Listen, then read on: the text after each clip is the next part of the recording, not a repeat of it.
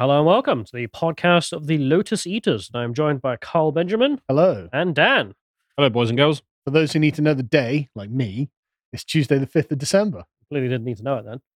I did. I had to look it up. Oh, okay. Actually, Did anyone else do that, or just No, it's just you? just me for the All right. viewers of the podcast, yeah. It really helps people like me who work 2 days a week, because otherwise I genuinely don't know what day of the week it is. So you see that thing in front of you? That's it's got a little thing in the bottom right. Yeah, it used to have a clock. banner at the top of the bloody notes as well. Okay, I mean that clock thing there. You know, click on it. Wow. Okay, all right. Well, we'll Right then. figure out time another time. Anyway, but today we are talking about the fact that nobody panics even when the plan is horrifying, which is a title I very much like. And also the worst thing ever and creative disassembly, which we haven't done a video game segment in a while. No, it's been a while, and I've got a lot to say about creative assembly, so Yeah, that's good. we've all got It's not knives my in our segment. pockets. So Yeah. stab the. Anyway, so today we'll start because I have no announcements with the plan. It's the most wonderful time of the year. It's the time of the year when the Conservatives stab you in the back. Britain. Good to know I'm home. Because you may have noticed in the news recently, the Conservatives are like, hey, we're going to do something about immigration. It's like, really? That's only because you absolutely ruined the country with even more immigration than Tony Blair could ever have dreamed of. So I honestly don't believe this at all. So It's no. You can believe this, right? Well, like It's- Santa. No, you absolutely can. It's just the plan is even more horrifying than you can imagine, right? Right. Trust me on this. So Right. let's just begin with the census, right? So it turned out that in 2021 or 2022, when we actually got the census, roughly 15 million non-English or Welsh people living in England and Wales. Most of them will have come in because of the Conservatives, because of course at that point it had been 11, 12 years of Well over Conservative rule. 60%. Yep. Yeah, 11 years of Conservative rule. Just immigration go brr for some reason. Don't know why. Go sign up to lotus.com, by the way, which is where I publish this, because of course there's a lot of work. Go and support us, £5 a month, because of course we're demonetized. Thank you very much, YouTube, for talking about such subjects. But so I thought I'd just have a look at some stuff. See figure 4 there? Home Office composition by business area. Migration and borders, 80% of what the Home Office does. That's what they do? Yes, they're rubber stamping thousands of people every day. So I would expect to be able to see like police, MI5, prisons, that sort of thing. But Homeland Security is there. It's just a very thin you're right. bar. It's just about 3% of what they do is Homeland Security. I Public thought that was Public like most of safety, it. about another 4 or 5%. Corporate and support, I don't even know what that is, but that's about 12%. Right? Well, yeah, whatever, right? But that's probably what the Home Office is supposed to do in a normal political environment. Migration and borders nearly about 78%, 79%, right? That's all they do. So if you're a Conservative government, you come and be like, okay, we're going to reduce immigration, you would just destaff that area of the Home Office. You would just defund the Home Office by about 80%, and then that would be the problem solved. You probably want the borders bit, but not the migration bit. Sure, but like border security or Homeland Security, maybe, okay, but What defund it by percentage of the staff of defund it migration and borders are borders? by 75% or whatever, Yeah. so you've got like a much more slim office there. So I remember David Cameron came up with the idea of splitting the Home Office out into a borders department and then Yeah. the Home Office. And there was furious pushback from the Home Office. And I understand why now. Yeah. Because if you take that bit out, basically they would rank slightly lower than the Department for Paperclips. Quite possibly, yeah. Yes. That's That's funny because it's true. yeah. Legitimately. That's probably correct. But anyway, let's get on to the number of people. So we know that there are about 15 million. We also know that there are at least about 1 million illegals, and this was in 2017. God only knows what that estimate is now. This is Pew estimating that back then. Of course, we have had 100,000 channel invaders, and everyone is unhappy, right? Everyone is really unhappy. This is the most recent Ipsos polls. As you can see, the Conservatives are about to get shellacked in, as the Americans say it, in the next election, which will be next year, which is good because everyone's pissed off. Everyone is just pissed off with how the country's going. Look at the optimism index. Like every time you see a red line going up, that's bad, right? That's bad for everyone. But the thing is, no one thinks anything's going to get any better because do people like Keir Starmer? No, they don't bloody like Keir Starmer. Yeah, his unfavorability Oh, wow. is going up just as much as the guy in charge. Yeah, exactly. Somehow he's almost as unfavorable as the guy who's ruined the country, right? So no one is satisfied. Just deep dissatisfaction with everything. Everyone's like, why is the country being run like this? And it's going to get even worse. This is I mean, this is the moment that if there was a third party with any flair or skill or panache whatsoever, Yeah. I mean, even a competently run monster raving loony party could at this point sweep the board. Yeah, unbelievably, Lord Buckethead isn't 10 points ahead in the polls. Anyway, everyone's unhappy because, of course, under Cameron, Cameron and then moving on, migration went berserk, right? This, obviously, we know that last year the net migration, which is migration after the people leaving is removed, was 745,000. Now, actual total gross migration was 1.2 million. Yeah, I really hate the net thing because it's like if we make our own people so depressed that they flee. No, that's not even the problem, right? So the number of Britons who leave is only about 80,000 a year, right?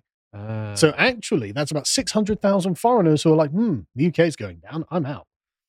Right, so when even the Polish are like, screw this, I'm not dealing with this. Well, no, it's not even mostly the Polish. It's mostly just, the non-EU migrants. They come here for a period of time, they make a bunch of money, they send it back home, and then they just piss off because we're just being used as sort of a global way station. I like how in that exchange just now, every time I was pessimistic, you were like, no, it's you're worse. Not pessimistic. Yeah, exactly. It's worse. It is worse.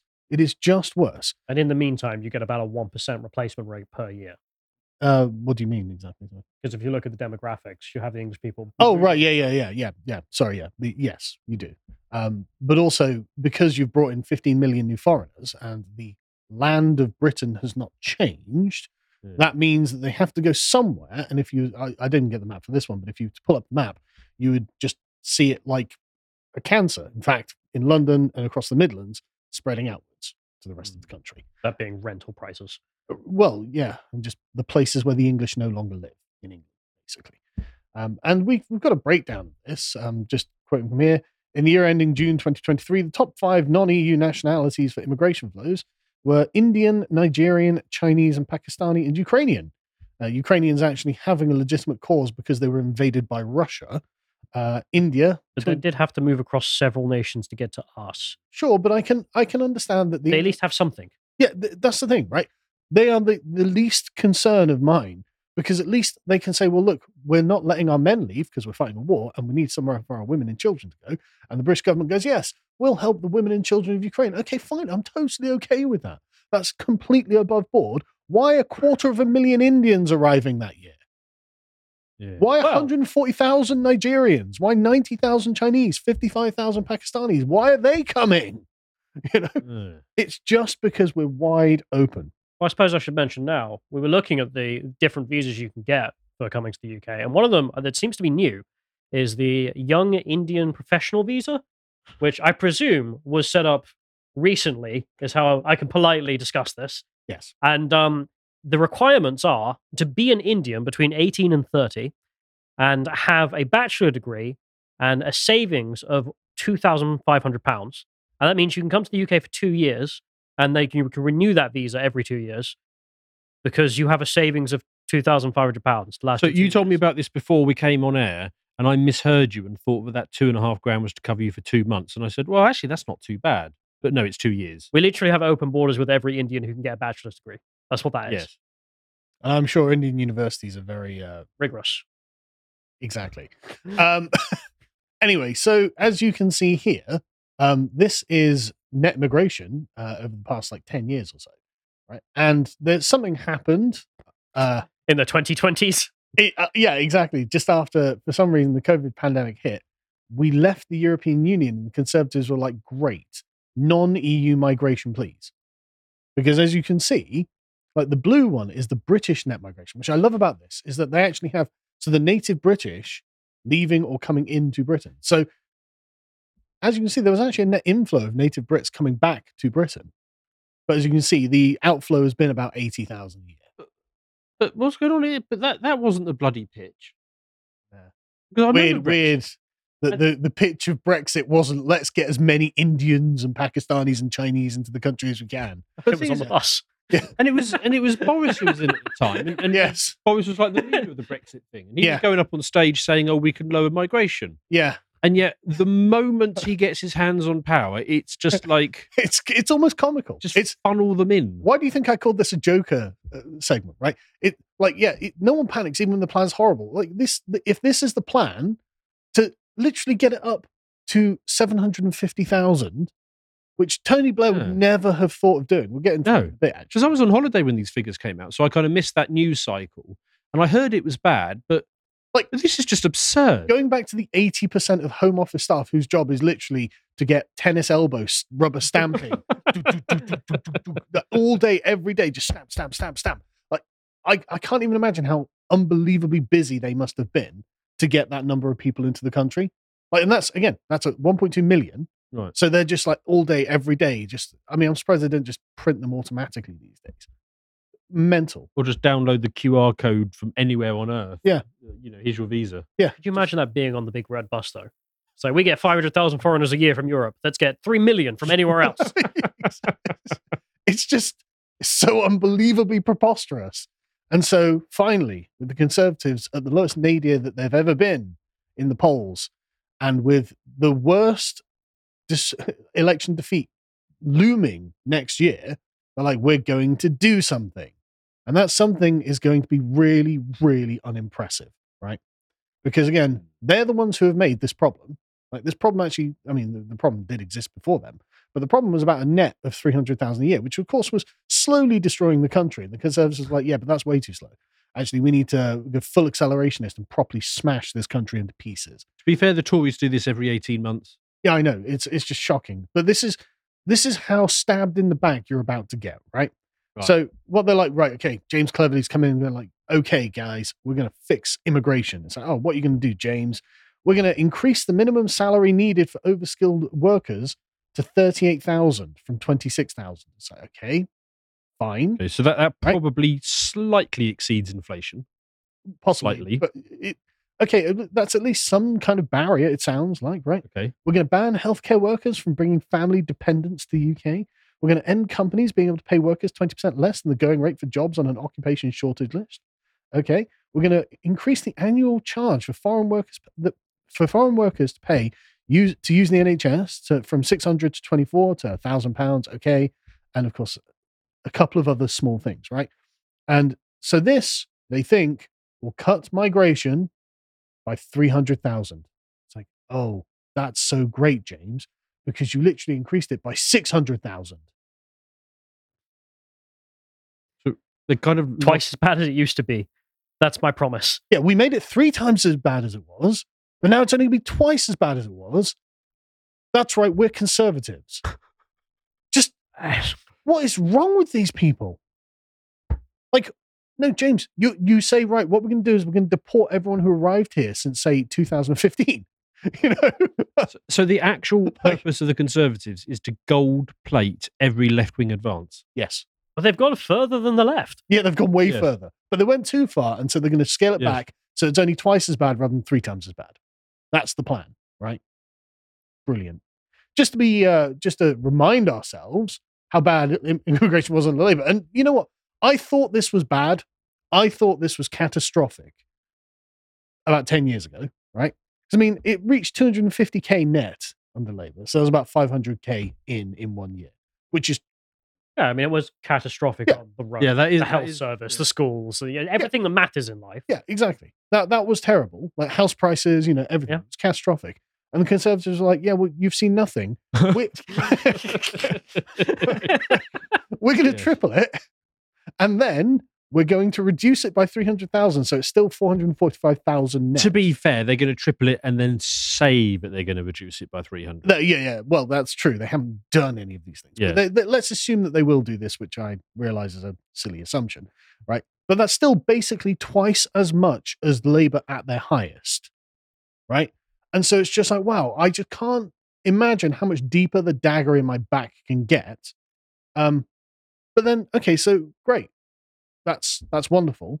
What are you going to do about people like this, right? Does she earn 40 grand a year? No, of course she bloody doesn't. Oh, she She's a claims it. benefit cheat. Yeah, she claimed probably more than that. But this is Saba Mahood. How she came to be in this country, I don't know, right? She's a benefit fraud criminal. She has committed benefit frauds of over £100,000. She sends much of the money back to Pakistan. She's milked the system for 10 years. She's got 8 children. And she's still in this country. Like, why don't you just deport her? Well, you can see that they charged her with the crime of benefit fraud and then decided no jail time. Yes. They gave her a 16 months jail sentence, but it's suspended for 18 months, meaning she will never go to prison unless she breaks the law within those 18 months, and then it's just forgotten about. Don't worry. And James is like, yeah, but we're not going to get people who earn £35,000 a year coming into the country. It's like, James. But what's the point of that trial? Because that trial probably cost another 100 grand in If not more, yeah. court fees. Yeah. To decide we're not going to punish her. Yeah. It would have been easier just to give her another 100 grand and said, right, quit. Do you think she was earning 26? No, of course not. How did she arrive here? Who knows? Who cares? Right? She's not going to be removed. She's just going to keep using your tax money.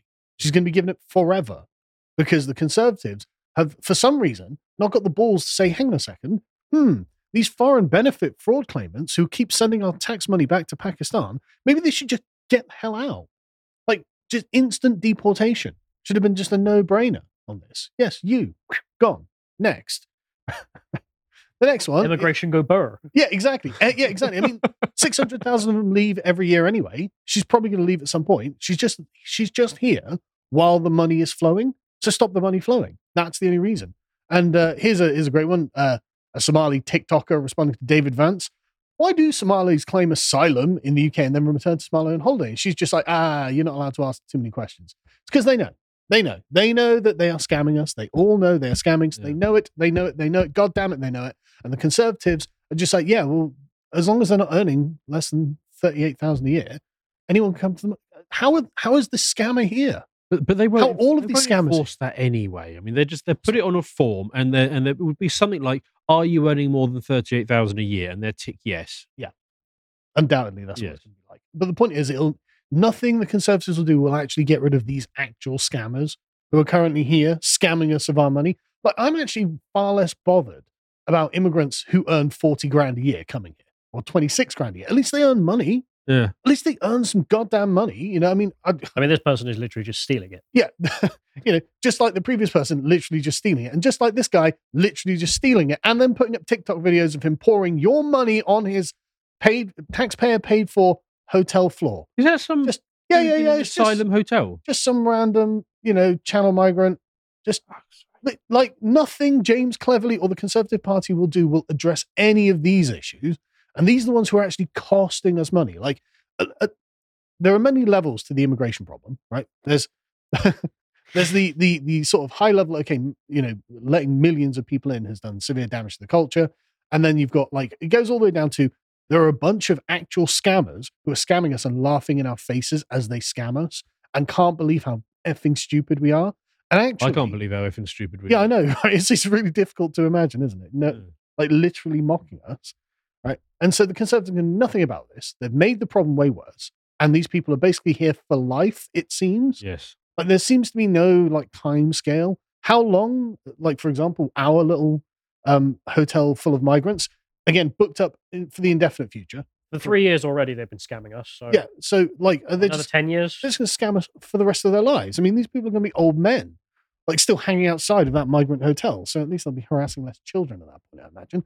But anyway, so Rishi Sunak was like, well, we've just announced the biggest cut ever in net migration. It's like, great, but you were the responsible party for the biggest increase in net migration ever.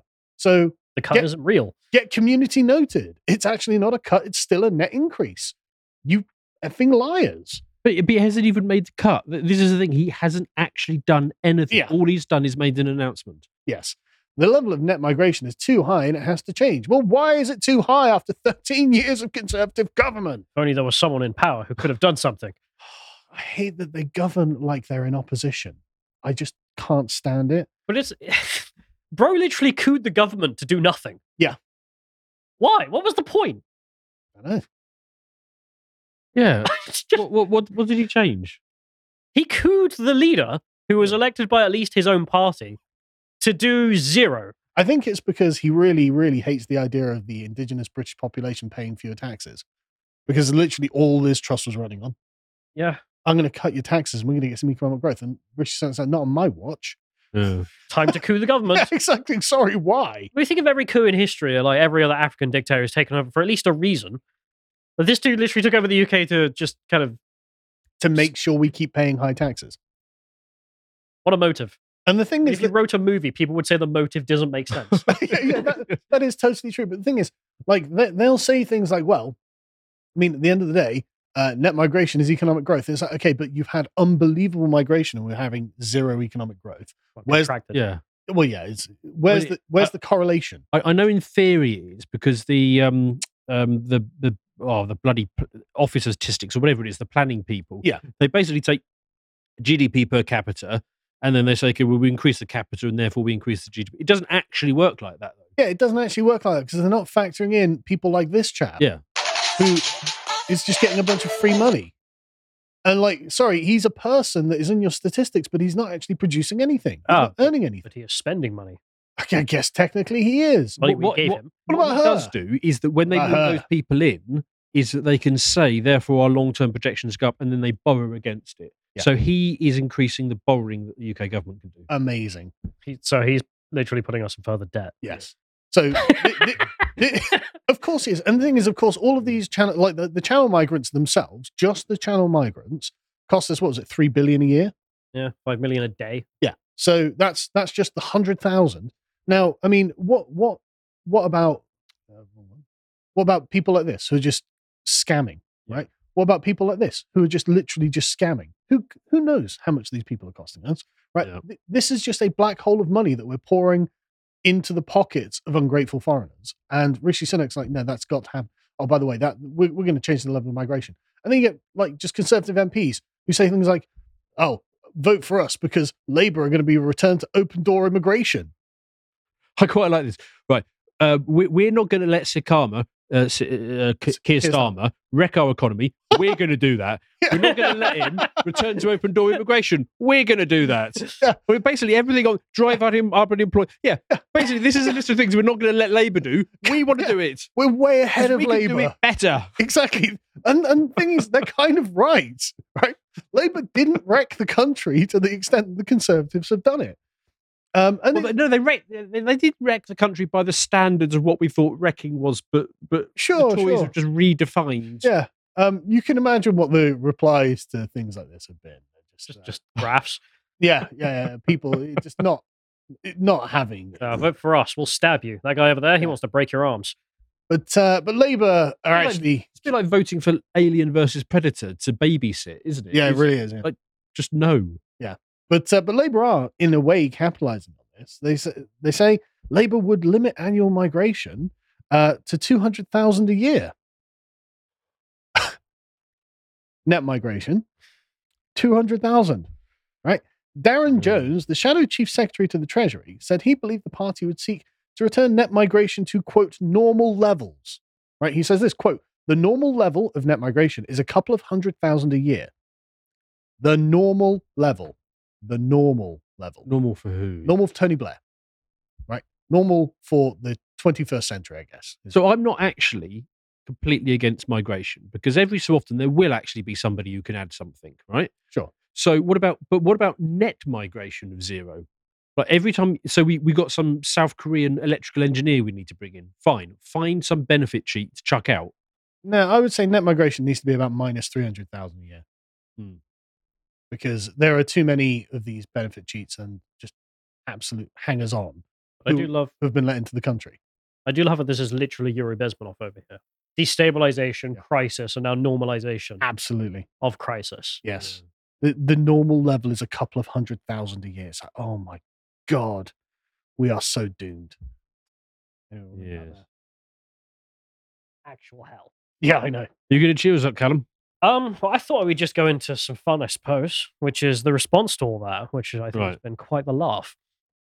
Now, to remind everyone, we are now living in a time in which we must force everyone to live in the UK. by force. We- By my plan, by 2050, every single human being on Earth will be living in Brighton in a massive meat ball. I have a Conservative MP to campaign on this issue, as you can see. He's quite proud of his graph, which is showing, of course, that there used to be normal British migration, and then, the post-war period. Look, negative. Yeah. It used to be emigration. And then it was fairly normal for the 80s, when things were good in this country. And then, the 90s happened, and then something happened. And you got a crisis. And now it's just been madness. Wait, so you can consistently run at somewhere around the minus 50,000 a year for decades? Yes. When we had that giant world-spanning empire that kept winning wars? Yeah. Yeah. Well, that's when we had net emigration. And when we lost that, now we're a sad island that can barely afford the heat. We had outflows into the mid-80s. Yeah. Yeah. This is the context that's never really provided. You may remember a lot of graphs from the BBC sort of start around about 2000s because they want you to think that's normal. That's the normalization process there. It's not. And the problem with the UK is not one of even crime or financial effects of mass migration making life worse for the natives. They are bad things. Those are just extras. Oh. The real problem for the UK is, of course, just features. Yeah. The real problem is civilizational. I mean, the fact that you can no longer buy a house is bad, but even if you could, there is literally, if you roll the dice, a 0% chance that by the time you're retiring, that place will still be an English neighborhood that you moved into. It will have gone. And just as a quick thing here, let's just admire the chutzpah of Neil O'Brien here. Be like, so the Conservatives have done the worst on immigration that has ever been done historically. I'm just going to tweet that graph out. I'm personally going to tweet out the catastrophic failure and betrayal of the Conservatives to the British people and be like, vote for us. Oh, as long as the PM does something, trust me. It's unbelievable that you would show this graph in public. Yeah. Like, it's on your Twitter feed, Neil. But I still stand by my policy before we go forward that the actual fixing of the country could be done in one fell swoop, which is women only. And you will actually fix every single issue, all those extras, the crime stuff, that literally disappears overnight. Yeah. And also the visible numbers, half immediately, and then go lower than half, because the women usually come with their men, in which case we actually do return to the emigration situation. But the inflow is just women. And we're good feminists. And we can get the feminists on board. But we went over, the Conservatives came out and said, we're going to do a thing. And the thing they said they're going to do, and this is where I want to focus, is they said they're going to change, if you want a skilled workers visa, you used to have to earn £26,200. Isn't that much for a skilled worker, I would have thought. And they say they're increasing that to £38,700. And a lot of people think, okay, that's the thing. To be fair, but what are you skilled in? I mean, presumably turning up to work and not crapping yourself. I mean, what does it matter? If you're worth so much money, it doesn't matter what you do as long as you're actually producing that much wealth. And but the question becomes, is that actually a level that's skilled? Because we can just look at the inflation rate. Because, of course, back when this bill was passed and it was set at 28K. Oh, really? Today, 28K back when this bill was passed is actually 34. So we're 4,000 out from this being exactly the same as it was in 2020. Oh, God, I can just feel the knife just digging deeper from the Tory betrayal. This is so much worse. But I know I talk about inflation a lot, but it even shocks me. January 2020 to now, the value of 34K has gone down to 26. Yeah, so keep in mind as well, we still have 4 months to go, or 5 months, until this change even turns into effect, because it's in spring it comes in. So that's another 4 months. So actually, we will probably be worse off. It'll actually be easier to get to the country than before, because the 38 grand cap is actually like 25 before.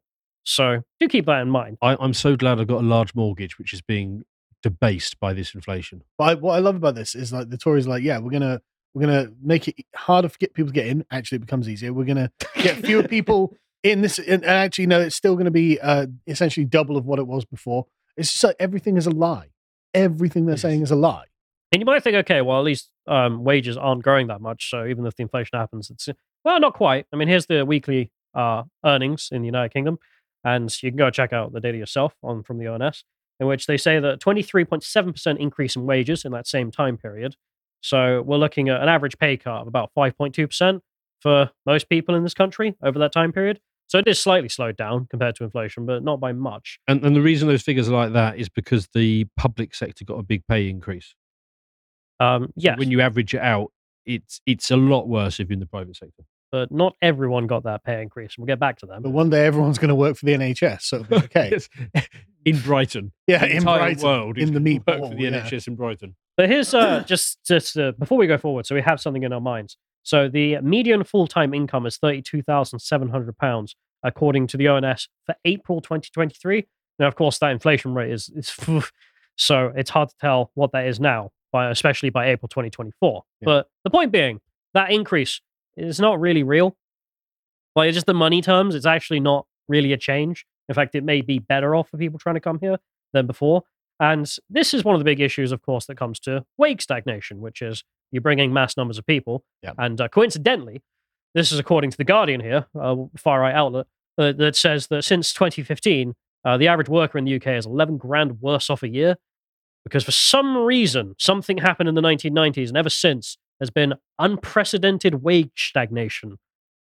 We are still investigating, but for some reason, we haven't found out the cause. I swear to God, I'm going to put that on a T-shirt just with the immigration graph. Something happened. Something happened in 1997. And this is where we get to the responses to this news, which I think are the really funniest thing to come out of all of this. Because, of course, those people don't know what an inflation calculator is. They don't know what percentage point is. So they don't know anything about wages. They're just living their lives, mostly academics. And, well, we can see them, such as Sadiq Khan over here, who decided to respond to this by closing off his comments. You can't talk back to the dear leader. He says that one of the reasons London is the greatest city in the world, oh, come on, at least try, is because of successive generations of immigrants. Yes. If it wasn't for the immigrants, London would suck. Yeah, people would. Yeah, in 1880s, I mean, London was just, some second-rate backwater. In the wasn't it? 1970s, you know, like it. Whereas now, everyone loves London. No one ever wants to visit it if they can. I love this. This latest wrong-headed attack on migration from the Tories will only harm our city and country, economically, culturally, and socially. Oh, almost please. everyone I know in London has moved out. But also Sadiq Khan's, if we can't have 750,000 net and only 445,000 net, then that's London destroyed. Oh, shut up, Sadiq. Yes. But to keep in mind, if you actually play with the numbers there, you'll find out that their plan will do zero. So you will still get the 700k net. Yeah. But no, London is finished by nothing happening. We have Bella over here, who's apparently someone significant in the Conservative Party. You may remember her being quite upset that there are so many Palestine supporters in London. She hasn't figured out why.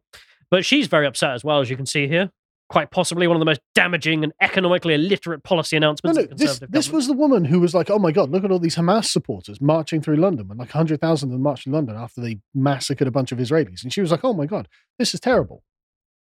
Yes, well, she wants more of them. I've chosen not to follow this account. I'm not. Well, I don't follow her either, but I just remember seeing her posting that. She's a good example for the London Conservative types, Just the global unbelievable. nomads who do have somewhere else to go once they're done with this place. Yeah. And she probably will be. And this moves on because there's a lady who's... But hang on, so it's just, sorry, damaging an economically illiterate policy. Where's the growth?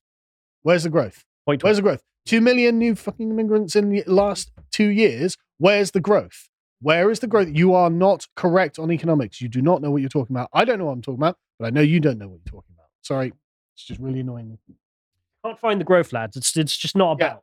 Just where is it? It's just like, it would literally be, it would be an industrial job to get more immigrants in. Like, I imagine the airlines just like, look, we're running at capacity. But it's perfectly measurable because in the 1980s there was a 2% increase in the adult working population per year, and you could see it feed through into the increased GDP figures. Yeah. So if you have native-born Brits and an increase of them, it does lead to a corresponding increase in GDP. Yes. But you can basically use the same measures on the immigration that we've had since 1997, and it does not lead to an increase in. It's perfectly measurable. Yeah. Don't know why she's allowed to talk, but anyway. I love how it's such a civilizational thing as well. Like, just your point there about the sheer amount of work it takes to move that amount of people. The only historical comparisons I can think of is basically sort of World War II era, like the outflowing of Kaliningrad and then inflowing of Russians. Well, there are loads of examples. But just the absolute numbers we're dealing with, Yeah. it really is the kind of situation of redrawing national borders. Well, you know, But that's just the norm. the Goths who stormed the Western Roman Empire, they reckon there were about 600,000. brought down the entire Western Roman Empire. 1 year's worth. No, that's not 1 year's worth. That's 6 months worth. Yeah, That's that is. That's 6 months worth of those people, just so you know. But to remind ourselves, Slightly off topic, but do you know why the teenagers who dress in black borrowed the name? No. I thought you were going to tell me. No. Tell us in the comments if you know. Yeah, but you have no idea. but as I laid out, basically nothing will happen if the economics are going to play out as they have for the last few months, which is the inflation rate is so high that this actually means zero. But this didn't stop a lot of people being very personally attacked for some reason. And this following one, as I was mentioning, is a lady that blew up, but she's deleted this thread now because of the amount of responses she got. Laura here. Now, Laura has decided to tell us that she has 2 master's degrees from top British universities, including one that won a prestigious award. I've lived here for years. You have to go back. My visa is up in 2 years, and I won't qualify under these rules. I'm sick to my stomach right now. Wait. She's got 2 master's degrees and doesn't earn 38 grand a year. Nope. What? So what the hell are the 2 degrees in? Like Yeah, medieval exactly. midwifery and nutrition pottery or something? Yeah, I mean, exactly. What is she doing with it? Like? I did have a look through. I couldn't physically find what she had done with her life. Because what I could find from her threads is that she mostly just goes on holiday. She definitely has to go back, man. She's like recently been to Cyprus to hang out, and then to Italy, and then to France, and then to Greece. And this is like over months of me scrolling through her timeline. I'm like, she spent less time in England than Richard the Lionheart. Like, what is she complaining about? Hates the British as much. She just would rather be anywhere else. But no, we're evil for saying she can't come here. Right. Anyway, Yankee, go home is the correct response to her, I think. The responses are just a laugh because, as you can see, she limited her account. Yeah. But everyone is just like, and this was her bio, by the way. Law by day, activism by night, all from abroad. Yeah, good on you, Maximus. That's actually her bio. Oh, God. She literally just talks about migrant rights, getting people in, past lives, 1 million flags. Oh my God. Because, of course. The global cosmopolitan. Like, I'm not allowed to live in Britain anymore. You don't live here anyway. Piss off. And but she got like 1 million views on this thread before she decided to hide it. Bye. It's just time to go. Yeah, I mean, you're not very useful if you manage to have a good dog pile, don't you? I mean, good, pack your bags. Yeah, I mean, I do love the idea though that this just really explodes the lie that is university in general, which we take our female population, lie to them that, trust me, it's good for you to be in university studying nothing for no money at the end of the tunnel, and then they go and do it, and then they're Pikachu face surprised that this didn't work out. So I want to be very clear that I am not being sexist, but we are definitely overeducating women. But not only that, well, miseducating them. There is no education involved. Like, think back to the previous segment with the Pakistani mother of 8 who was getting 100k. Like, whereas Laura here can't even get 38. Yeah, exactly. Just saying, who's really winning at life? Pakistani right? mum's just like, get lost. Yeah, exactly. I've got 8 kids. Suck it, Laura. Laura's taxes are paying for her kids. I mean, you need 5 Lauras to fund 1 Mizzy. It's not Mizzy, it's Mizzy's mum. It just is brilliant how this place works. Oh God, this country is such a joke. Because when you actually sit down and take a look at this stuff, it really is just comical how badly run this island is. And she's not the only one that was very, very upset.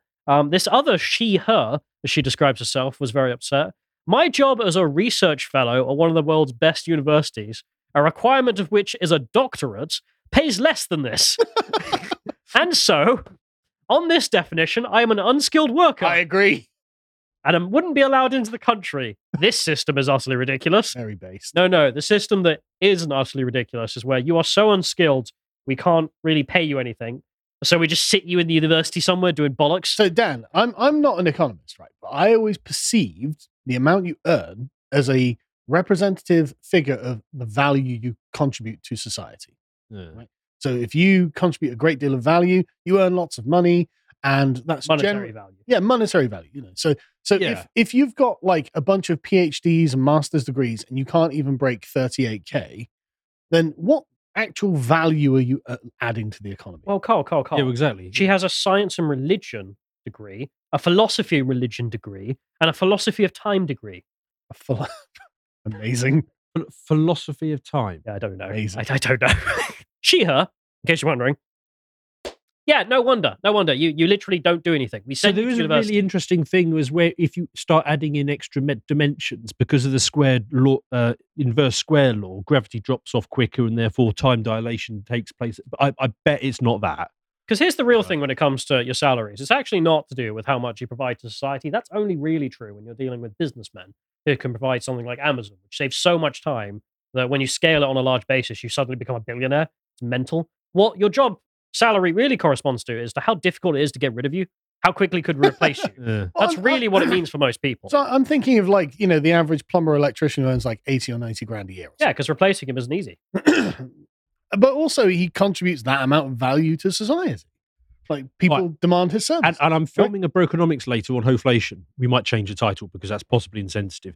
But that's one of the data points reality. I looked at. Is like women want a man who earns more. Yeah. But if he earns considerably more by being a plumber or something, and they've got a master's degree, they're like, no, I don't like it. They don't go for that at all. This is why Emily over here thinks she's better than everyone else in the respect of I've got degrees. But she can't even get into the country. But she is utterly replaceable because you have a philosophy of time degree. I could replace you with literally a McDonald's worker. And we would have more money at the end of it. More wealth would be made. More time would not be wasted. Anyway, I mean, we are going to miss out on her lectures, though, such as this one. More service to society as well. This is her at the University of Edinburgh. She's giving a lecture on exploring freedom and identity in Everton quantum mechanics. Now, I did a physics degree. I don't know what that means. I don't know how there is identity in quantum mechanics. I love the idea that there are many worlds, this theory that there are other worlds than there are ours, and somehow we've got a moral responsibility to them. It's like, no, they might be fictional. But I'm sorry, to get to the nub of it, like, we have someone who has a philosophy of time degree telling us about quantum mechanics. Replaceable with a clock. Literally just a clock would serve more purpose than your work, from what I can see of it.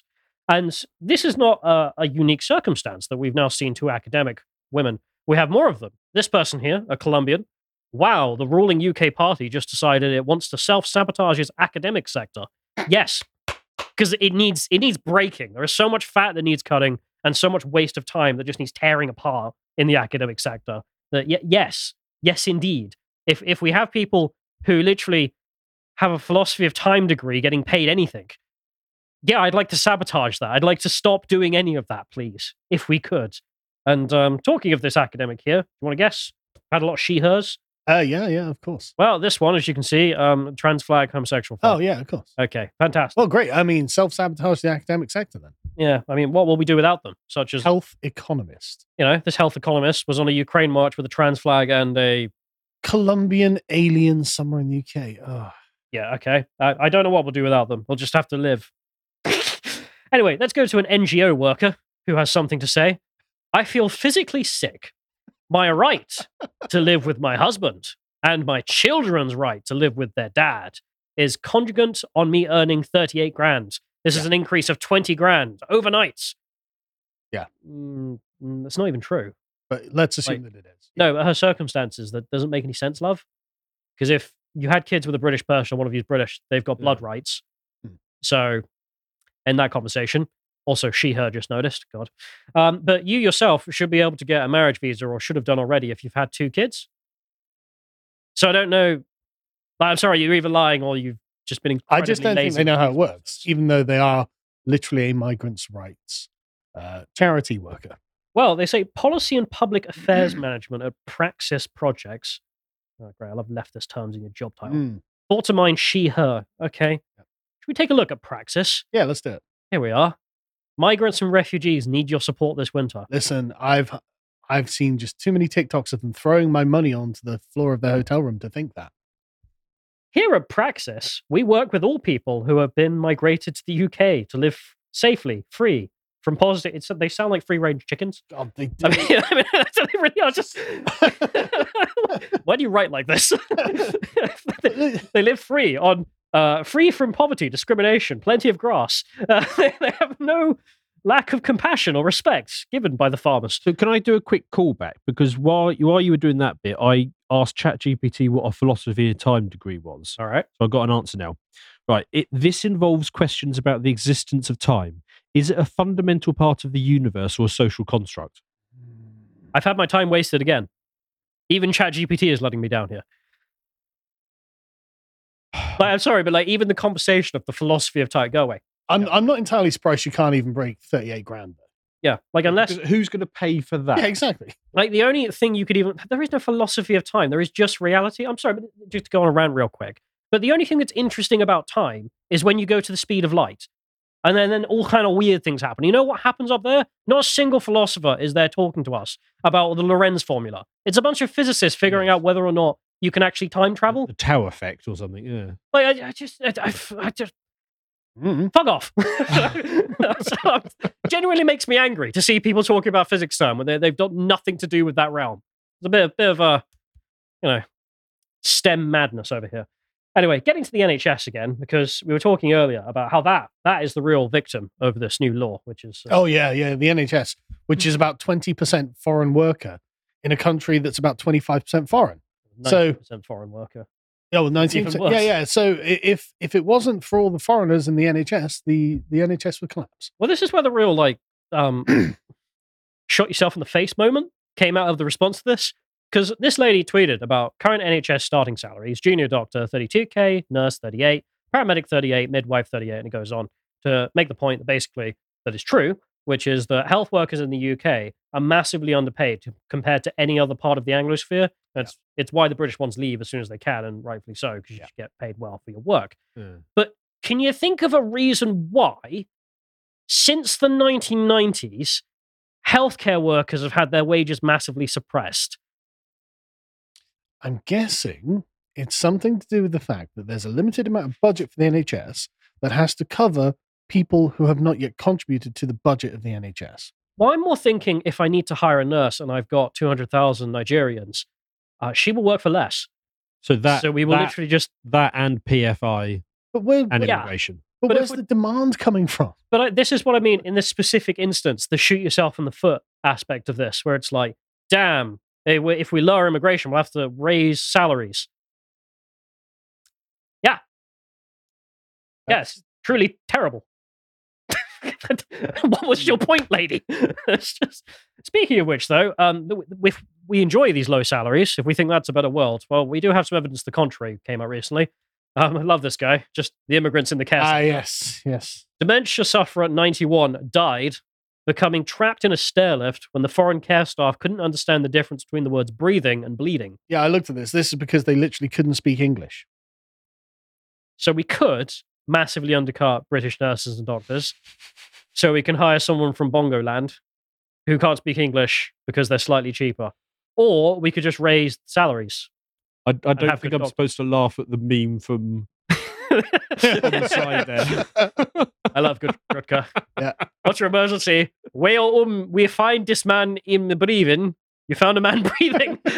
I'm making you think in breathing very big. He's breathing. And this man not bleeding.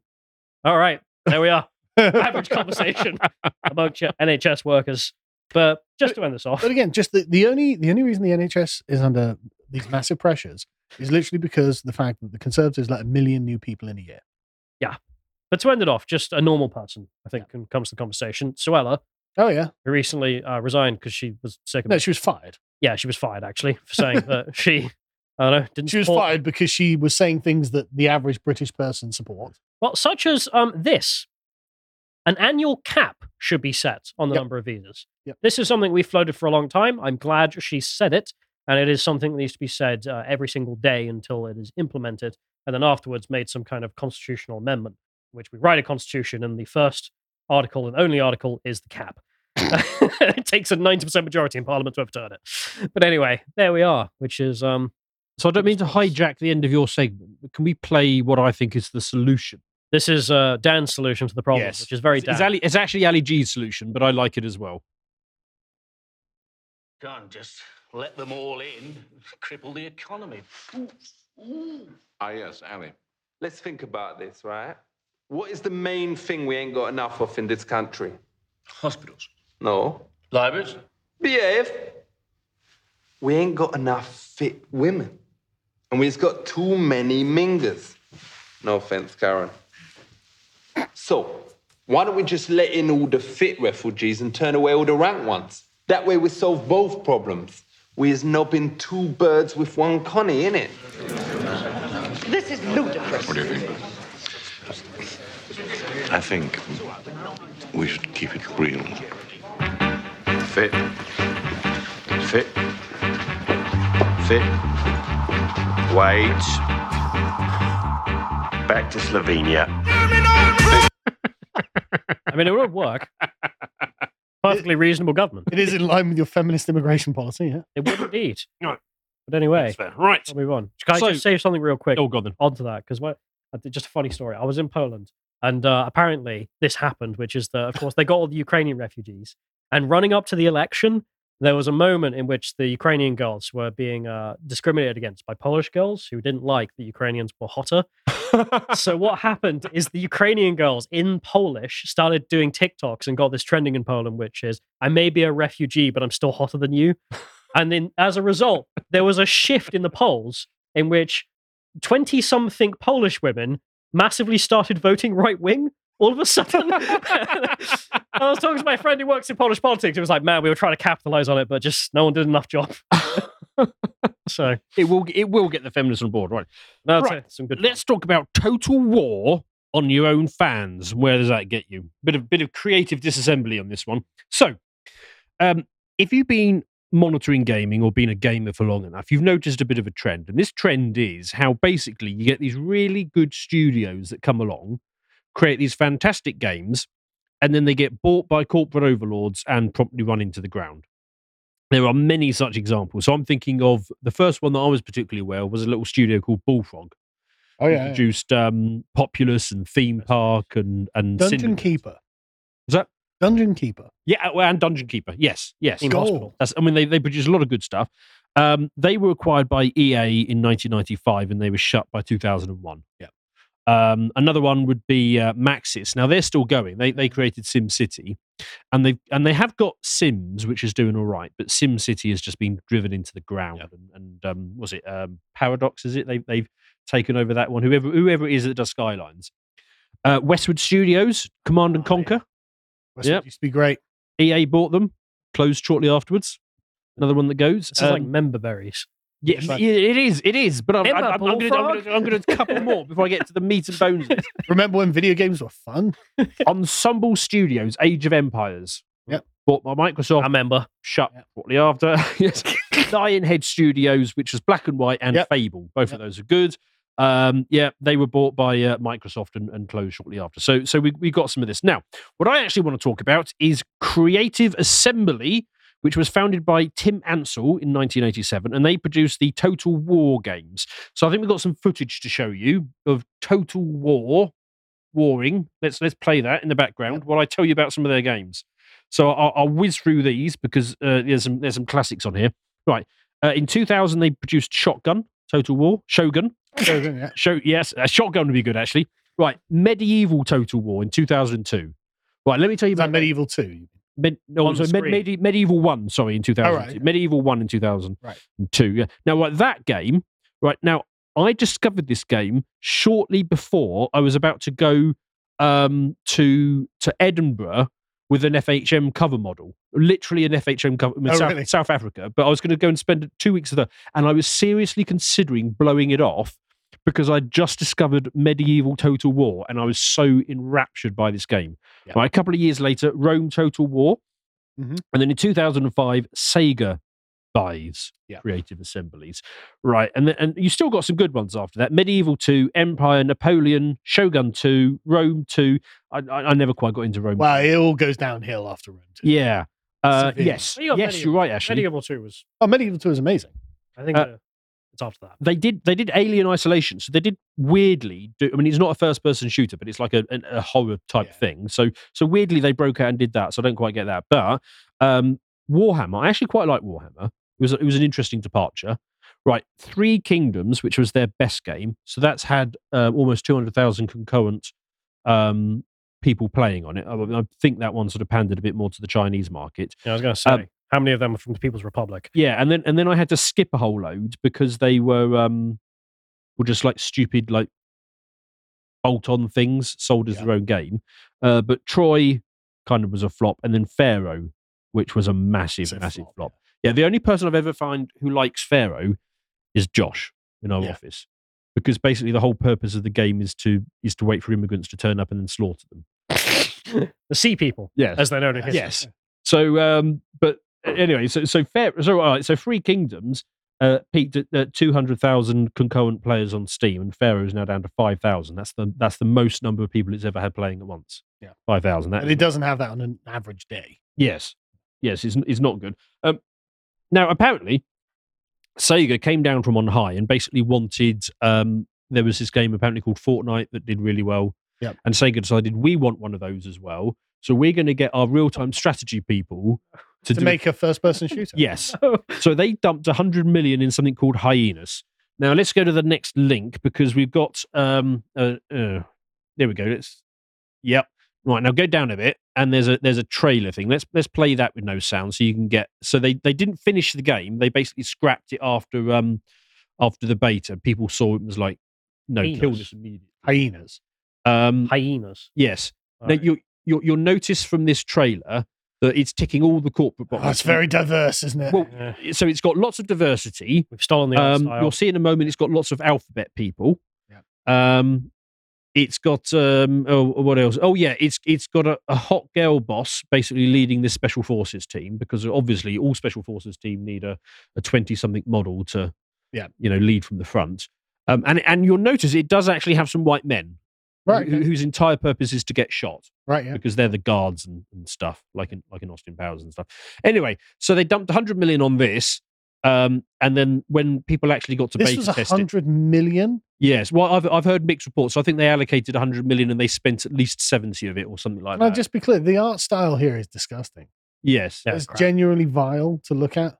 Yes, it looks dirty, but it does tick all the corporate boxes, and it's got the diversity and stuff. So anyway, they spent a huge amount of money on that, and and basically as soon as players saw it, they were like, no, kill this immediately. Yeah, and they kind of they dropped that. So apparently Sega had high hopes for the game.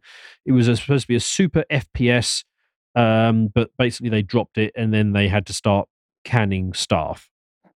Yes. So now 40% of their real-time strategy team has been binned. Yeah. Which is we could have had World War One Total War. Yes. Oh, let me press the next. Yeah. I know you don't like the more modern Total Wars, but I love the guns. I'm not going to be angry that they made it. I'll just be like, that's just not for me. I'll carry on playing medieval. Yeah. Rome. I love the historical stuff as well. Yeah, it's fine. But instead we got hyenas. I just want them to make games that are good. That's all I want. Even if that, like a lot of people like Napoleon, I didn't enjoy it that much. So it's just like, okay, fair enough. That's fine. I'm not jealous about it or something. I just want them to be decent.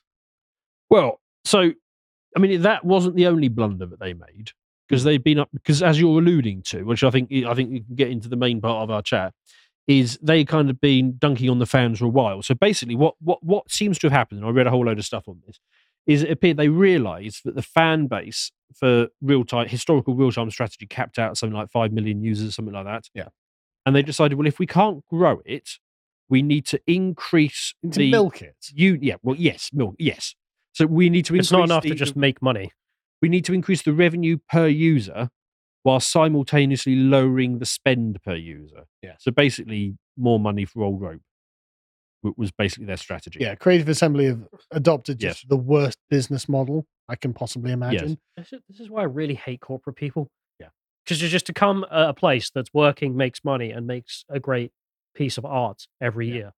To come in and be like, yeah, what if we made it so you're selling Pepsi, essentially?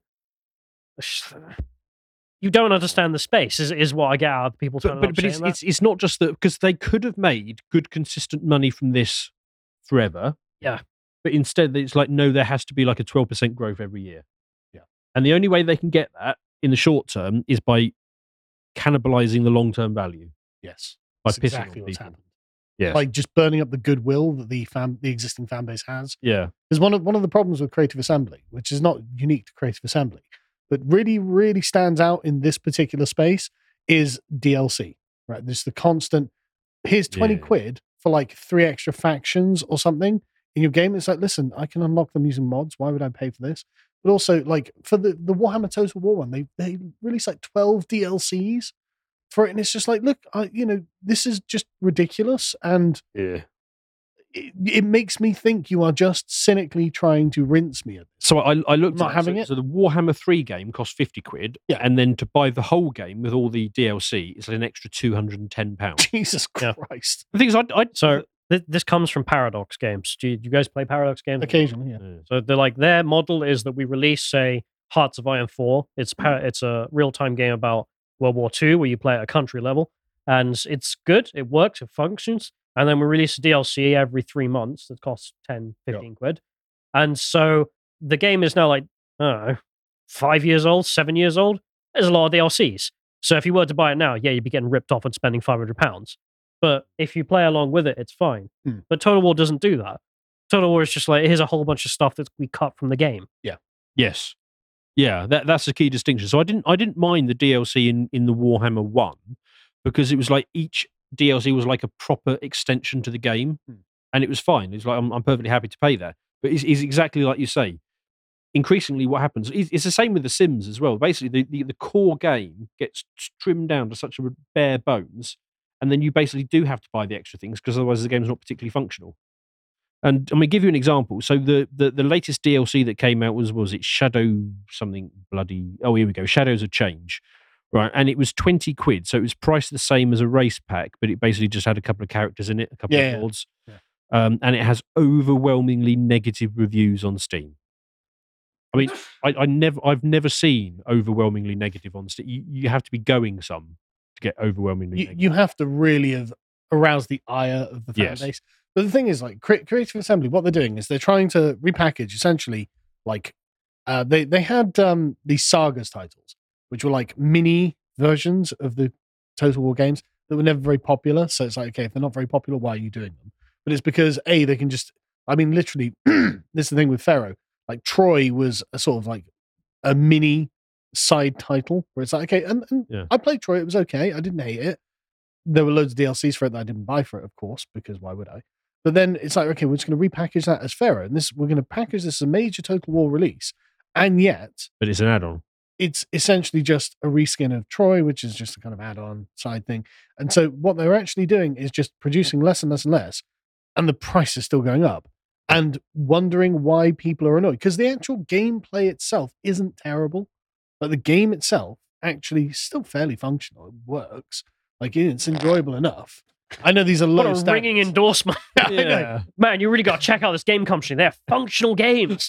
It's semi-functional. But it's not actually functional, though, is it? Because when I asked you about this before, you were just telling me about all the bugs and the clipping. Well, that was Rome 2 in particular. But you never would have said this when you were playing Rome Total War. You never would have been like, well, it's functional. No, I would have been like... it's awesome. You can manage a whole Roman Empire. But well, exactly, that's the point, right? What they've done is kind of got addicted to this sort of like fast hit of cash injection from producing every few months a crappy little DLC or a small side title, rather than actually being like, right, okay, we are going to just make the entire thing anew, and this is going to get us millions of sales. That's what they're failing. You don't mind the DLC if it was like a genuinely thought through, a real addition to it, but sure. it just feels like it's just like, okay, 2 months has elapsed, it's time for something, and we've thrown this out. Yeah. You can now buy blood. I mean, that's one of the DLCs. Yeah, in which they add blood to when the guys stab each other. It's like, you clearly cut that out and now charging me £3. Right. Anyway, so the fans noticed that this was going on and they weren't particularly happy about it. So they started grumbling on the forums about it. Now, Creative Assembly's response to this has been... Well, that was quite good. They came out with a blog post and it ended with the infamous line, the right to discuss is a privilege, not an entitlement you earn by playing the game. That's really interesting as well. That ties into their attitude towards fans complaining about the amount of money things are costing as well. Because the director of that just came out and said, yeah, that's how much it costs, deal with it. It's like, right. So that's Creative Assembly's opinion. You don't get to talk about it and just pay up, chump. Yes. How many, I don't know if you have looked into this, but how many of the original people who made things like Rome Total War are still there?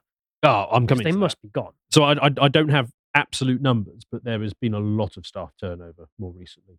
I mean, obviously, when they let go 40% of the workforce after spunking it all off on that hyenas thing, with the Alphabet people. Yeah. They lost a lot of them, but a lot of other people have been going as well. Anyway, so then people started review bombing all of their games. And one of the reviews that was quite common was people saying basically something along the line, and I'm paraphrasing here because everybody had their own way of saying it. Yeah. But they would repeat the right to discuss is a privilege, not an entitlement you earn by playing the game. And people would be coming back with something like the right to a positive review is a privilege, it's not an entitlement you get by making the game, which is quite good. Right. Love that. So how Very did good. creative assemblies respond to getting arsey with people who were criticizing them? Well, I assume they just banned them. yes, they turned from Warhammer to Banhammer, Yes. and they just started banning people all over the place. And Games Workshop is terrible for this as well. So like they're Yes. in bed with another company. It's like, yeah, F the fans, actually. Yes. Yeah. But it's a real problem here because they were so heavy with the Banhammer, they were banning people who made really popular mod series. And that meant that they could no longer post updates. So next time there's a patch, the mod doesn't work, And so no update can be released. So they were basically just wiping out mods all over the place and just destroying So I know a bit about this because I follow a bunch of like Creative Assembly Total War YouTubers, and basically Creative Assembly have this kind of partner program. Oh where yes. they deal with YouTubers who are going to give them nothing but glowing praise, and as soon as that person, and they'll bring them to like release events and stuff like that, they'll wine them and dine them. But as soon as that reviewer, that YouTuber says something even slightly negative, that's it, they're out, right? And so you are not allowed to be vaguely critical. It literally like North Korean levels of unfettered praise, or else that's So it's not a partner program, it's a sycophant program. Yes. And these people get like an early release. So they, on day one, they've got their video of it out. So they get the hits and stuff like that on YouTube. But that means that they're essentially doing free marketing for Creative Assembly. And if they are even vaguely, slightly critical, that's it, that's gone. And so that's just like, wow, that's a really abusive method of running like It's also your professionally outreach. incompetent. Well, it's totally incompetent, but it's really abusive way of having outreach to the fan community. Sure, but even if you're a cynical bastard who only cares about money, Sure. that's the worst thing you can actually do. Like, if you want to be successful in professional life, you have to be able to deal with criticism. Yes, Because that's how progress is made. Yes. Like, Paradox has a similar thing, but they do let the people who they sponsor talk about how bad some of their games are, because they Right, are okay. bad and need fixing. Right. Yeah. So, Well, Creative Assembly are not like that. And the thing is, the sort of online Total War commentary community has very much become aware of this. And then you get people in Creative Assembly who start leaking to these YouTubers. And so I've watched a bunch of videos saying, well, I spoke to this guy in Creative Assembly. And basically, like, the DLC team began at like 4 people to create DLCs. And they blew to like 80 people. So it's like the home office, basically. Yeah. you'll see you go, brrr. Yeah, no, that's exactly it. And so they're trapped on this treadmill with a huge number of staff creating content that nobody really wants, and they're unable to sort of walk that back, and they're burning up all of the future goodwill for the next Total War game. And so when they say, hey, we've got a big Total War, look at this, Pharaoh Total War, everyone's like, we don't care, we're not interested. Well, I can put stats around that because this is, the number of players. Yeah. And so Warhammer's up there. So these are Steam. So you can see how many people are actually playing at the moment and, Should be at 30-day average. Yeah. Yeah, people should be at work. But yeah, so Warhammer 3's holding up, 3 Kingdoms holding up, Rome 2 is on there. Medieval, I mean, that's an old game, and that's still... Yeah, Medieval 2 is like 15 years old, and it's still got more than Shogun and Total War 2. Shogun's doing well, but look at the more recent games. I mean, Attila, Napoleon, Pharaoh. Look at, there are only 315 people at the moment playing Pharaoh. There are twice as many playing the original Total War, not even remastered. Oh, yeah. Like just the original Total War. So they've literally burned up any goodwill. I didn't even know Britannia existed. Troy. And you just So get one silly. person playing Kingdom. Yeah. If that's you, comment. But like, how do you take such a massive and successful franchise and screw it up? Well, you do what Creative Assembly has done. Yes. So that's what you make it cool. Well, actually, I mean, I do have some further depth on that. Just a quick thing as well. Right? Yes. It's like Creative Assembly basically had the entire market of real-time tactical strategy games. Yes. Yeah, what's their competition? Exactly. What's like I just want to line up rows of men and engage in an ancient or medieval battle. And there's only one franchise that does this for some reason. I don't know why no one else has just made. Oh, for me, it was the ability to invade France. But there are lots of games. I don't play a game unless it has the ability to invade France, because that's always been an ambition of mine. But the thing I love about the Total War games is that literally you can construct your army, you hire the units, and then you have them on a battle, you fight someone else, and you have to use tactics in order to defeat them. That's the fun of it, right? Okay. Why no one else has made a game that does this, I don't know. Why is it literally just creative assembly? I reckon there's some mid-level executive at Paradox who's got his business case ready to go, and he keeps taking it to the board, and they're like, "Well, just wait a little bit longer for these guys to shoot themselves in the face entirely, and then we move in." Well, it's the reason I choose creative assembly games over Paradox games. It's Paradox games. There's basically no tactics. It's the battles thing. Exactly, it's the battles. And so that's the only reason. It's not like Paradox games are bad or anything. Just don't do the things that creative assembly wants to do. Yeah. Well, I've got some further details on how it went really wrong. So first of all, DLC, and you mentioned this. Their DLC team went from 4 people to 80. So it is now a primary focus of the business, just to churn out. So you're not getting DLC based on what's good and what's necessary. Technical debt, that came up a lot. So this is basically referring to the Warscape engine that they've had running since 2007, which they did I think Empire on, and then every game after that forks off the previous game. Yeah. And then basically what happens is whenever they run into a problem, they kind of bodge it in the moment. They never fold it back into the original engine of the game. Yeah. So you basically just got these problems that are scaling up, persistent. Yes. Yeah. And it's just becoming more and more of a rickety scaffolding, basically getting to this point. Yeah. Another one, lack of documentation, which might sound a bit boring, but when you've got high turnover of staff and you've got insanely complicated games like the Total War games, and you go, right, good luck figuring out how this works. Yeah. Yes, quite. So I don't claim to be any sort of great expert on making video games, but I have, in my VC career, bought and sold video games companies. And the first thing that I've always insisted on whenever I bought something is get your documentation in order. Yeah. Because that way you can't be held to ransom by any one employee, or something happens, you can basically churn. And it's particularly an issue here because they're firing people, their good people are leaving because of all of this. And then new people are coming in and working incredibly inefficiently for months until they figure out all the weird workarounds that this company requires. Bad tools. So because they're using this sort of in-house engine and everything's been bodged together, they don't have any sort of decent tools. So they've been creating their tools in XML and then integrating it on a piece of software, an internal software called Dave. So basically error checking is horrendous, leading to even if faults are found, quite often that it's very finicky how you flag them. So these errors basically turn silent. And then the first you discover about them is when they come up on the Steam forums. Imagine if they'd used that 70 million to just overhaul all of this and produce a really big, impressive Total War game. Yeah, or get their engine fixed. Yeah, and then just to rehaul everything. Yes. Completely redo Complete rehaul. So, I mean, there was one guy who was sort of a bit of a whistleblower for them, and he said he changed companies. He found that error checking went from a 2-hour process to a 2-minute process when he moved companies. Yeah. Which is not good. Apparently they got little to no QA, so quality assurance basically just isn't happening. So bugs aren't being found. That's the player base.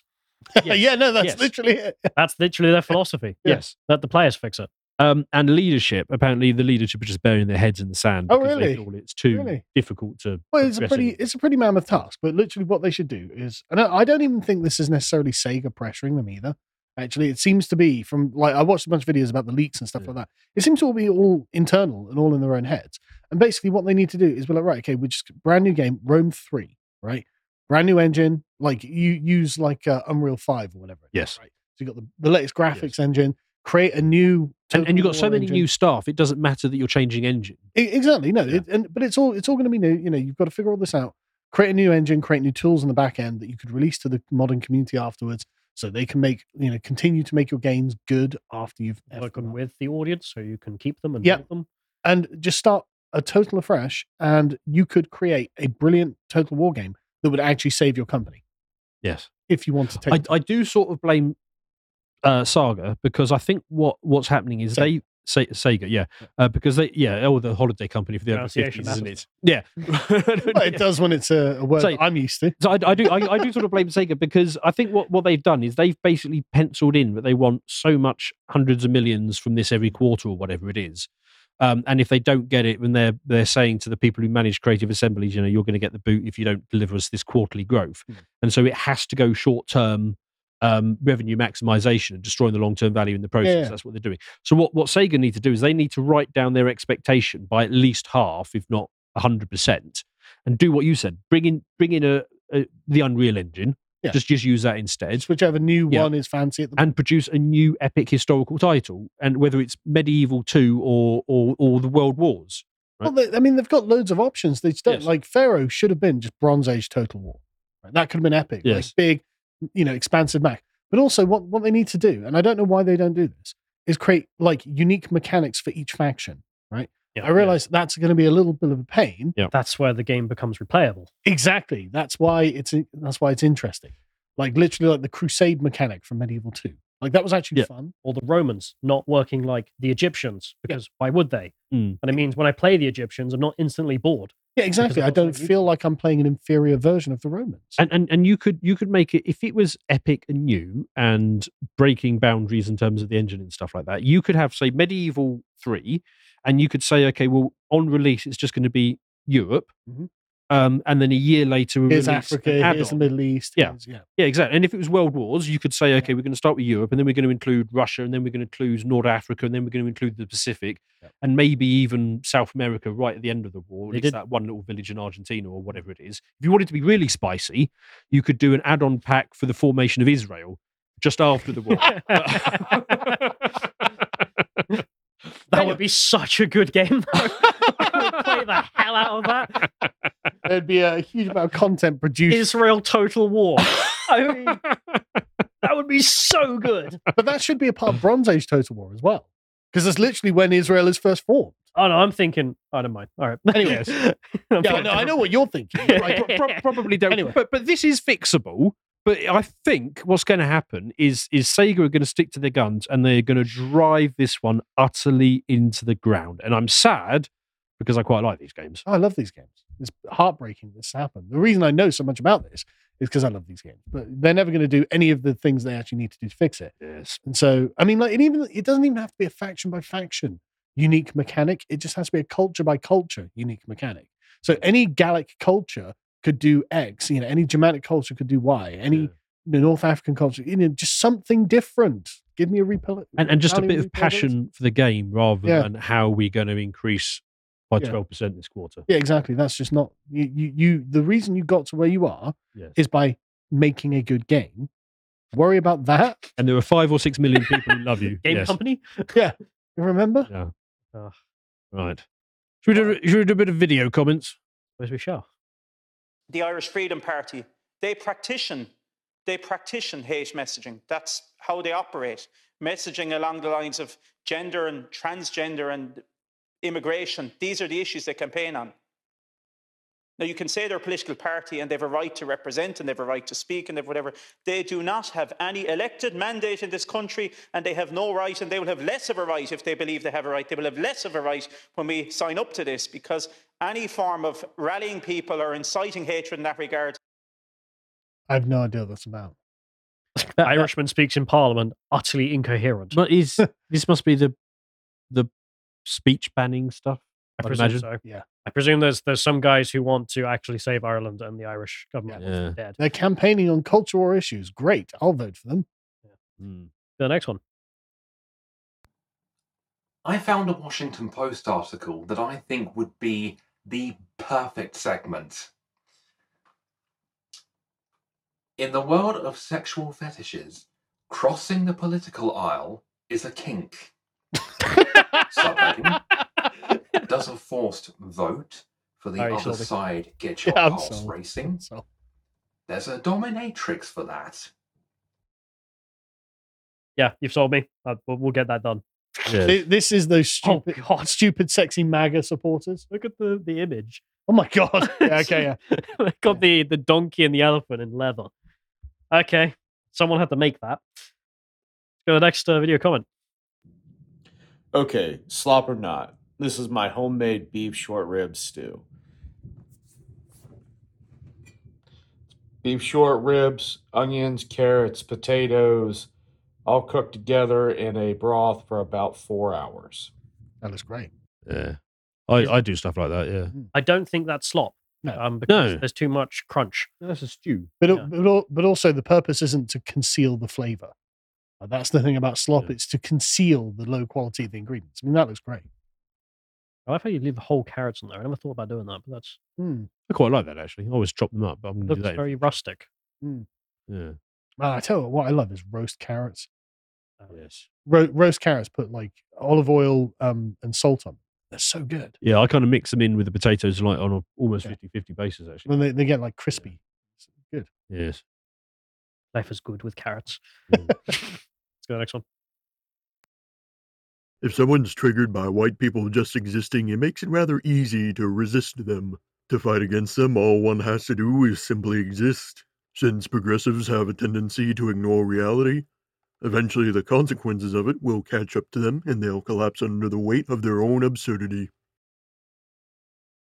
I feel it's a bit weird to make like obviously coherent political points that are true, but at the same time, I'm looking at the robot waifu tracking your face. I don't know, man. I feel like it is weird. There's an element of unnervingness around that. I don't know what to say to that. Anyway, we'll get the red comments as well. So that I guess. Dylan says, remember to download the I'm a Celebrity app and vote for Nigel Farage. I have the app. I will be voting for Farage. I'm not doing that. It's free. And he should win. That's true. Henry says, December is the one month of the year I consistently know the dates.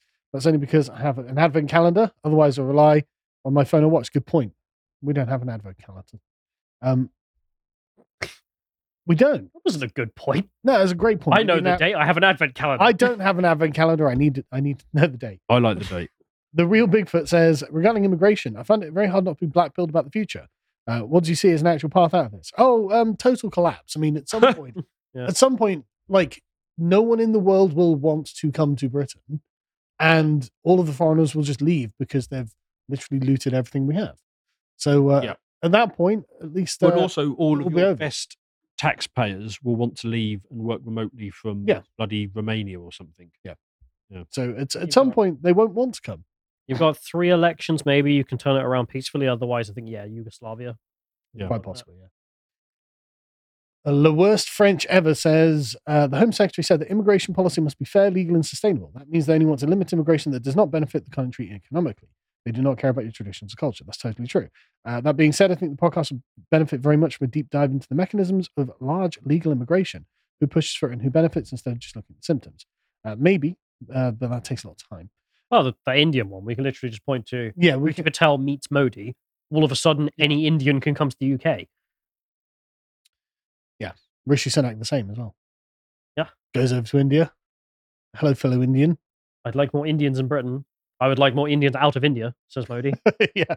He did actually do a tweet series in which it was the British Prime Minister meeting the British public, and for some reason they chose a whole bunch of Indian families. And Weird. The whole thing just looked tonally just so off. Weird, that, isn't it? Spat on my water. Ethelstan says, the short-sightedness of constantly importing people to the GDP line or to fill university places, train foreign nationals at the expense of domestic workers, continues to increase my disillusionment with democracy and political thinking of the 5-year election cycles. If Charles was not such a traitor to the British people, as he continuously demonstrates, with WEF allegiance and supporting the Greeks over the Elgin marbles, I'd probably support monarchy at this point. Yeah, well, you've got nowhere to turn, have you? You either get traitors there or traitors there. Where are you going? Sophie says, but Carl, have you considered if they don't allow this to happen, the Sun might write mean things about them? Oh, it won't be the Sun that writes mean things about them. It'll be the Guardian that writes mean things about them, and that's apparently a fate worse than death. Yeah. Matt says... It's not kind of funny, though. You've got a year left in government. You literally are definitely going to lose. Yes. How much fun would you have? Oh, I'd go mental. Yeah. I would liquidate almost everything. It's like Home Office, fuera. Yeah. Benefit system, fuera. NHS, fuera. No, instead you coup the government and do 0. Yeah, exactly. We're just so dumbfounded by that. We need to sit and course peacefully to this absolute disaster for some reason. Matt says, quite frankly, as an Irish person, I don't see any way for the English to get out of this mess this time. The entire elite is all in on mass immigration. There's no significant counter-elite. The right-wing alternative party is still trapped in the liberal paradigm and fighting an uphill battle against first past the post. Discussion etiquette still prohibits noticing qualities and forces the debate to revolve purely around quantity. At least in Ireland, the political class feel as if they're on the back foot. That's not entirely true. They are genuflecting in the direction of anti-immigration. It's just they've increased the problem so much and normalized the 250,000 people in a year that becomes the sensible option. They're rebasing it. Yeah, it's recalibrated it. So, yeah. Kevin says, all discussions around the 12-month prison sentence rule for immigrants are the lefty judges are using the suspended sentence route to avoid making migrants liable for deportation. What is needed is for all migrant crimes to be dealt with by a magistrate's court, but still get them dealt with by military courts. Okay, I don't think we get that far. No, the migrant court, we can set it up. But I just think that any migrant who commits a crime is convicted of a crime, just deport. Well, I was hearing, I think it was Bo saying that the reforms policy is to just set up a new department to actually manage borders and migration. Yeah. Like, they can have their own court system, I don't mind. Yeah, but also just commit a crime. Yeah. But that's how it is in most of the rest of the world. If you go to most of the rest of the world and you commit a crime, they just throw you out immediately. Yeah, exactly. Which is totally sensible. Yeah. Aaron Von Warhawk says, new quotas for massive amounts of foreigners and new laws making it easier for them to come in. I'm guessing every young girl in Rotherham is sweating with fear right now. Yeah, no doubt. Yep. Kevin says, bring all the UK universities under one governing body and make Elon the chairman. He'd cut the fat out of academia. And that's true, he would. He'd probably enjoy the opportunity too. Ben says, stop the free money for migrants. Yeah, I agree. If only we could. Should we put that on a bus? Not going to argue on that one. Yeah, put it on a bus. No legal aid for non-nationals. Agree. Gut the civil service departments to enable this. Agree. No more cash injected into the asylum lawyers' legal freeze gravy train. No, it should go even worse. Repeal the law that they use to fund their entire careers. Just make sure that doesn't exist. Cut out the entire class of lefty lawyers. They all cease to exist. No legal aid ever if you represent a non-citizen. Well, it's not even that. Just like the laws the non-citizens are appealing to stay in this country, repeal. Fuera. Like, gone. Well, and even if you do privately pay for some reason for some, lefty lawyer, I want that lefty lawyer to then be joint liable for any crimes that immigrant commits. No. I don't want there to be the opportunity for there to be lefty lawyers, because George Soros could fund them all, and we've still got the same problem. Like, why is there a law that allows foreigners to appeal to our laws to stay here forever? Like, no, that needs to stop. It's just end of story. Omar says, nothing about immigration is more infuriating than seeing external examples of just how easy it is, how easy it would be to correct the problem if there was the merest sliver of political will to do so. Maybe we should invite Xi Jinping to come and visit and watch the problem disappear overnight. That's another thing as well. Like, there are immigrants in this country who came before 1997, who I have personally spoken to, who are furious with the way things are being done. They make up about, I think it's 17% of the foreign population. Yeah. And they can stay. They can stay because they were like, no, I had to work really hard to get here. I really want you to deport that guy because he was from my old village and he's a total slacker. He needs to go. You're going to say slag then. He might be a slag too. His wife, but they need to get out, As in, but people who thought well of this country and actually wanted to come here and work. Yeah, the tier boost. Yeah, that's fine. Yeah, exactly. The tier boost can stay. JJHW says between 1975 and 1996, net migration averaged just 7,000 per year. That's the goal, the dream. No, sincerely. I know. And then something look happened. at the golden age of Britain post World War II. Yeah, it's emigration. And it's not this. Can I do some comments from mine in the last couple of minutes? Yeah, go on. Let me see.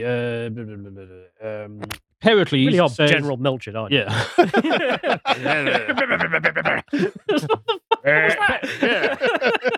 Can I read some comments and then just make guttural noises? Pericles says, Dan has never been so relatable. Well, good. Jolly good. Blah, blah, blah, blah, blah. Jeannie Carreri says, if you want a real-time strategy hybrid game outside the Total War franchise, check out Ultimate General American Revolution. Not interested. It's got guns and Americans. Yeah, I mean, I like it is American history, so it'd be over really quickly, wouldn't it? Yeah. So maybe. Right. What else? Oh, guys with swords and shields. Right. So here's an opinion. Right. Have you played Fall of the Samurai or not? No. try it and then come back about the guns thing. That's what I'm saying. Yeah, but I don't want guns. I'm just saying try it. All right. Ewan Baker says, loved Medieval 1 and Rome 1, but everything after was awful. Medieval 2 is great. I think I'm with Ewan on this. I kind of like Empire, but I just don't remember it. The ones I remember is Medieval 1 and Rome 1. Well, Medieval 2 is great. And Rome 2, right, was the worst thing. Rome 2 is probably worse than Hiroshima on release. Right? The bombing. Yeah, I prefer having another Hiroshima. But a decade after, and with all of the modders and patches fixing it, it's about a 6 out of 10. He's lying to you. Well, that's not really. I still hate is it. it? No, it's not a ringing Still can't stand it. Well, you haven't played it. Like I have. When? Because I keep falling for this meme in the office. No, because you or Josh come to me and be I like, play oh, it quite fine. regularly. Yeah, and I re-download it. And I spend a load of time waiting for it to download and then get into playing it. I'm just like, Can we get the this is crap. DI mod? So I did get. It's not crap. I did get Rome 1 remastered, but it's just too old at this point. Yeah, I didn't enjoy it. Just get the Rome 1 one. So not with remastered. Yeah, Just but the my original screen Rome is, No, sincerely, like my screen is ridiculously large. If I put like some 720 thing on it's just gonna. It'll be like pop. Dan's literally got a dozen pixels. don't play on a 5K OLED monitor. Like that's just... Right. Let's. Oh, right. Okay. North FC. Let's finish on this one. Has there actually been a good game in the last 5 years? Yes. So tell you games I like. I did like Subnautica. That was good. Right. And Frostpunk. I like that. I'm desperately hoping that Frostpunk 2 is not bad. Right. And apart from that, my default now is basically these tiny little indie games that last for like 5 or 6 hours and then they're done. But then so I played one called Dredge, which was about fishing, which was actually quite good, and like some other like really little games. But I have never seen in the last 25 years gaming as bad as it has been over the last 3. It's really atrocious. I think the industry has properly died at this point. The only thing I'm enjoying at the moment is older games. I am enjoying Rome 2, so shut up, Callum. There are a couple of things. Ark Survival Evolved was pretty good. And Ark 2 is coming out next year that my son's really looking forward to. So that hopefully will be good. It's hard to tell though because we've seen like no gameplay. But okay, maybe. But Ark Survival Evolved was pretty good. I'm enjoying the BattleTech games a lot. I haven't seen those. So the Mech Warrior basically is giant battle mechs, so like 70-ton walking tanks. But the thing is that the BattleTech rule system, because it was a tabletop rule system that has been really faithfully recreated in the games, and so actually it sticks really, really, really tightly to this very well constructed balance system. Right. And so like you've got weight, heat, and damage that you have to concern yourself, and ammunition that you have to concern yourself from. And each mech has got like a certain cap tonnage, so you've got to work out, okay, well, am I going to accept that I'll overheat and that'll damage my mech and reduce my performance in battle, but I get extra damage for a temporary amount of time and stuff like this. And it sticks really tightly to this really... So to quote Sargon of Akkad from 6 minutes ago, I don't like games with guns in them. No, it's fine. Game. I didn't say that. I don't like... He's talking about the historical Total War games, right? Right. I don't want like ranks of guys with guns. This is bores me. But if you're running around a big battle mate, that's fine. Callum, name a good game in the last 5 years and then sign us off. So if you appreciated that episode of the podcast, Lotus Eaters, I'm going to check out the website. Otherwise, we'll be back tomorrow. Bye-bye.